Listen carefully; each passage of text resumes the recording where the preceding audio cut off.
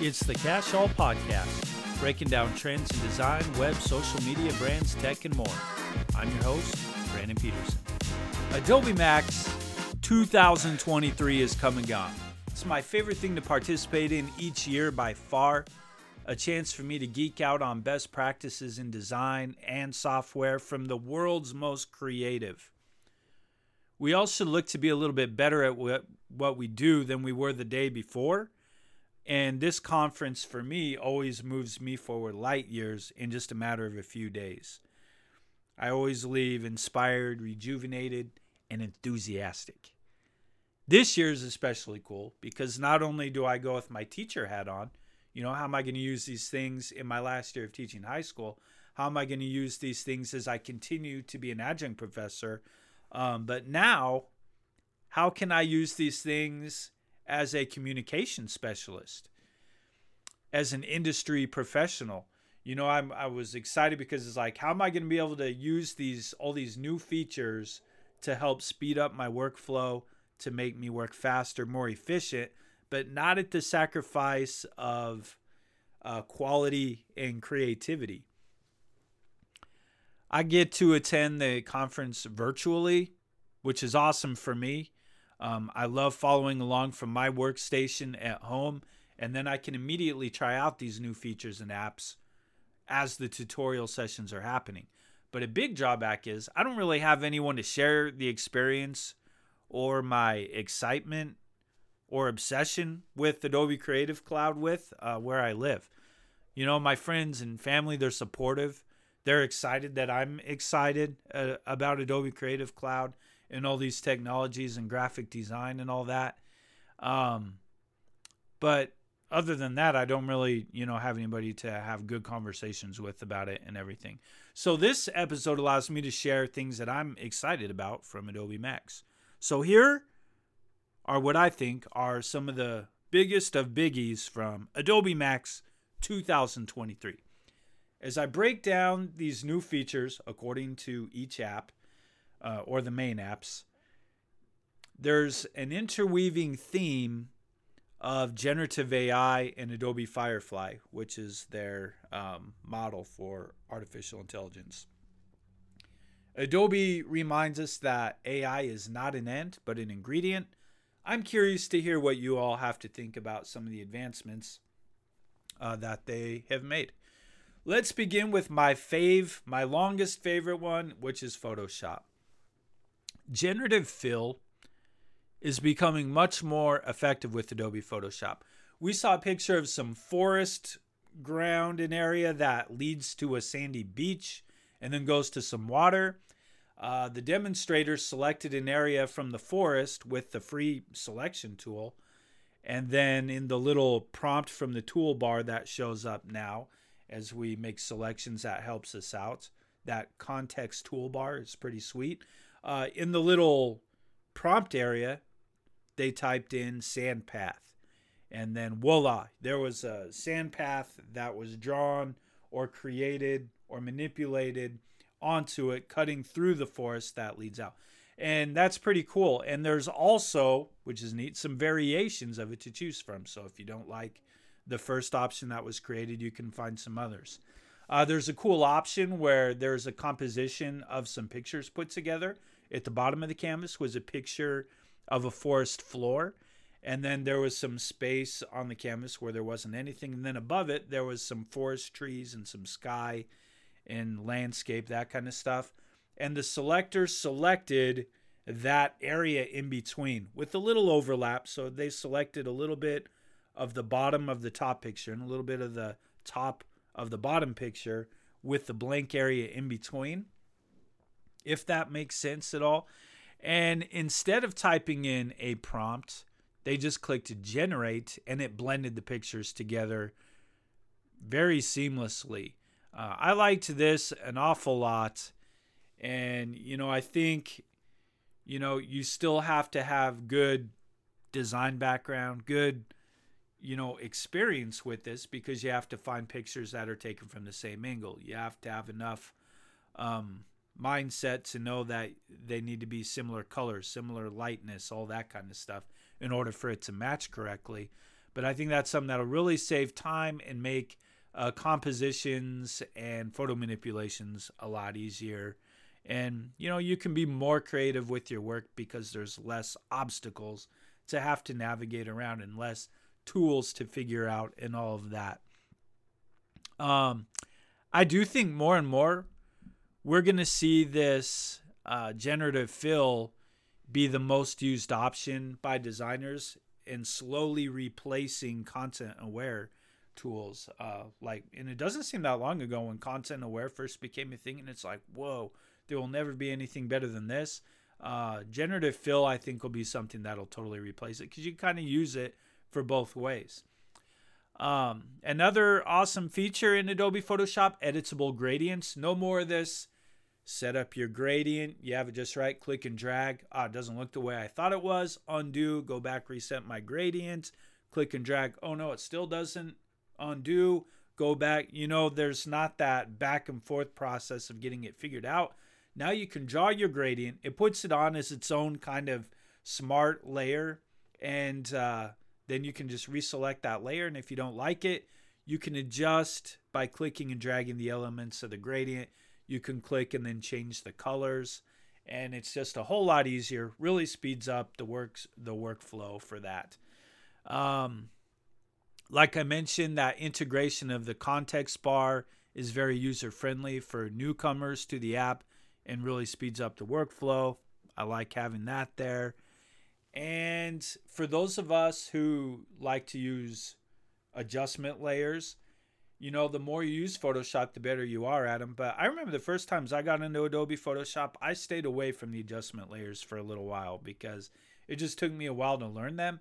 Now they have a whole bunch of presets in there that you're able to use, and you can select them, you can modify and all that.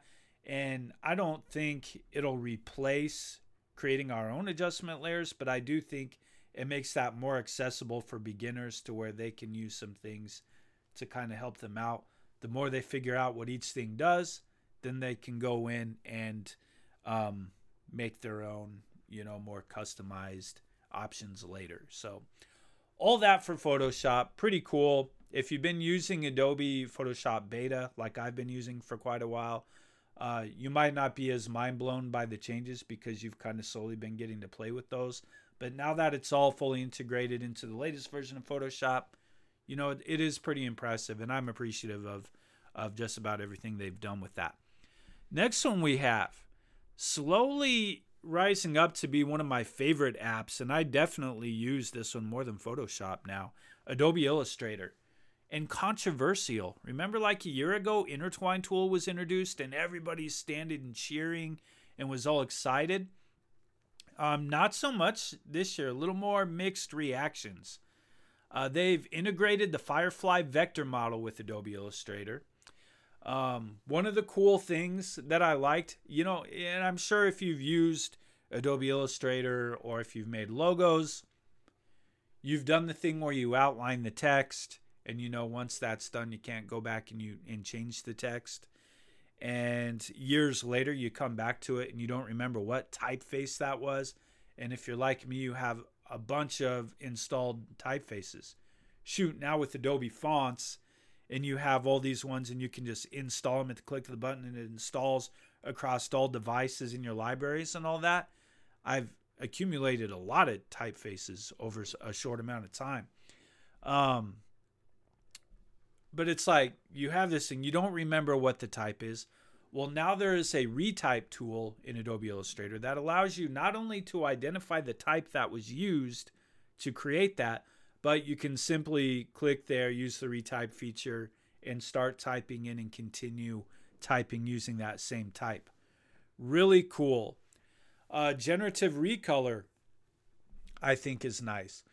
You might have a logo that's black and white, and you want to try it with different color themes, you want to try out with some different branding experiments and want to change the design colors, but you like the overall design. This is something that can be really helpful. Maybe you want to make an ad, but you want to type in the prompt what kind of color palette you want to use. Maybe you want to use some kind of whimsical Y2K color theme. or color palette. So you could type that in. Maybe you want something with Barbie pink theme. You could type these things in, and then it's going to do its best to give you those color palettes that you can adjust. So I think it's a fun way, especially, I could see this being in my graphic design students. We design a logo, we design it in black and white. Maybe we're not sure what kind of color combinations we want to use. It might be a fun option to explore different possibilities with and see which one you like best. The example they used, they had some of that boba tea, and like each one was a different flavor.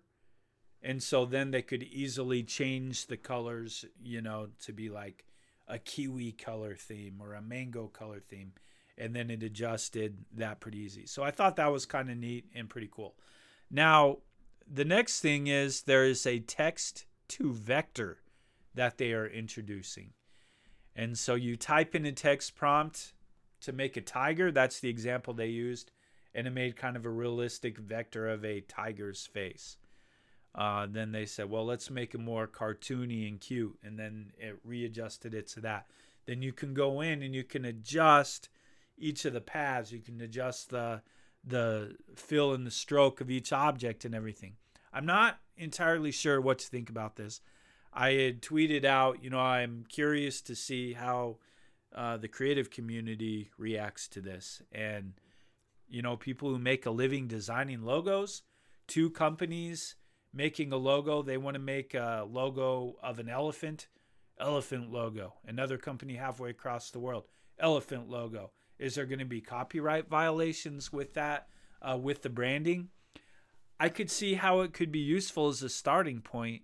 But even then, isn't that influencing your design? And there's that line of ethics that I was just really surprised to see Adobe go in that direction. It didn't get a big applause like last year with the intertwine tool. It was kind of like some mumblings and things like that. Definitely something to keep your eye on. I am confident enough in my skills to where I can make anything I want. So I don't see this as really being something that I use. But if, in a competitive world where people are trying to make things, somebody else who just had the computer do it, should they be getting the same opportunities as people who can actually create it themselves? I'm curious to see how that goes or continues to go, and how it tags that information in the file. Like, is it even going to be able to be used commercially? I'm not really sure. I don't want to end with that because I do love Adobe Illustrator. So something a little more positive. Adobe Illustrator on the web is now available in beta. Great for schools, great for educators, especially in a world where schools are buying Chromebooks and that kind of stuff, to be able to have an option, or people who might not be able to install Creative Cloud at home can still access it using their logins from Creative Cloud from school. They can access it online and work on some of those things at home and further sharpen those design skills and build that passion. So I do like that quite a lot. A lot of video editors out there. So Adobe Premiere Pro, the movie Everything Everywhere All at Once was made and cut in Adobe Premiere, which is awesome. Now the movie, those of you who know me and know that my little movie rating system, I thought this is one of the most overrated movies in a long time. I was so excited to see it. And when I finally got the opportunity to see it, I was extremely disappointed. It just wasn't for me. But I love the fact it was made in Adobe. And you cannot argue with the film's success. It was very successful, won a lot of awards, and was very creative. Just wasn't for me. I personally didn't like it. But that was something they were saying, hey, you can make a widely successful movie using our software for this, which is awesome.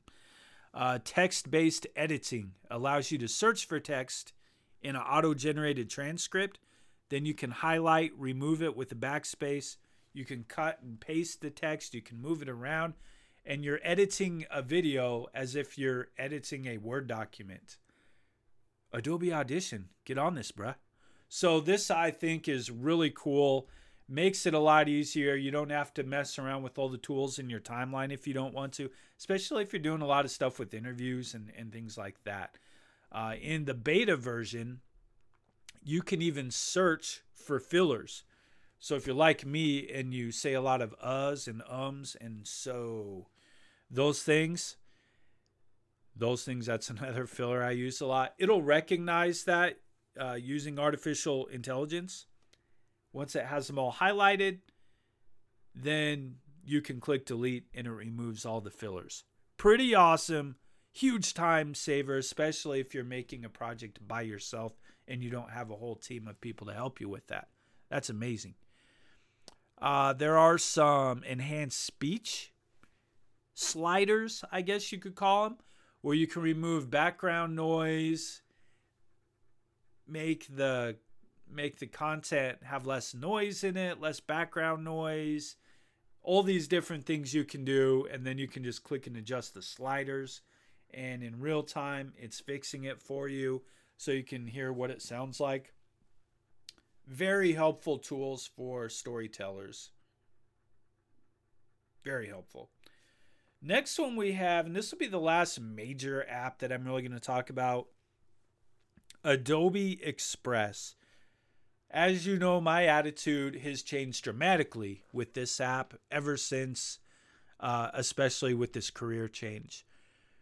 The brand libraries are cross-platform. You can bring an Illustrator into image, or as an image into Adobe Express, and you can edit the components like the stroke and the fill, all of that stuff. That's pretty cool. Text to template is pretty sweet. You can make a new template that isn't available in your pre-made template library and be awfully specific about it and have something new. That's pretty neat, I think. Generative fill that they're going to incorporate with Adobe Express. That's pretty cool. They talk about the balance of macro marketing, where you have things that are your big events and take a long time to put together, and agile marketing, like those meme or viral moments that pop up. How can you be more on task and not miss out on a good opportunity to get your brand noticed? Well, you can easily create content. You can resize it. Just click all the boxes of the different profiles you want to use. If it's a Twitter image, if it's a TikTok video or whatever, then you select them all, then select duplicate and resize, boom. And it puts them all into one compressed folder when you express it.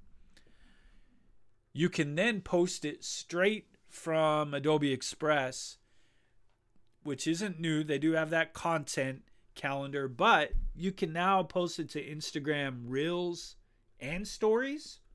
Solid. You can also post it to TikTok. So all of that can really help your workflow.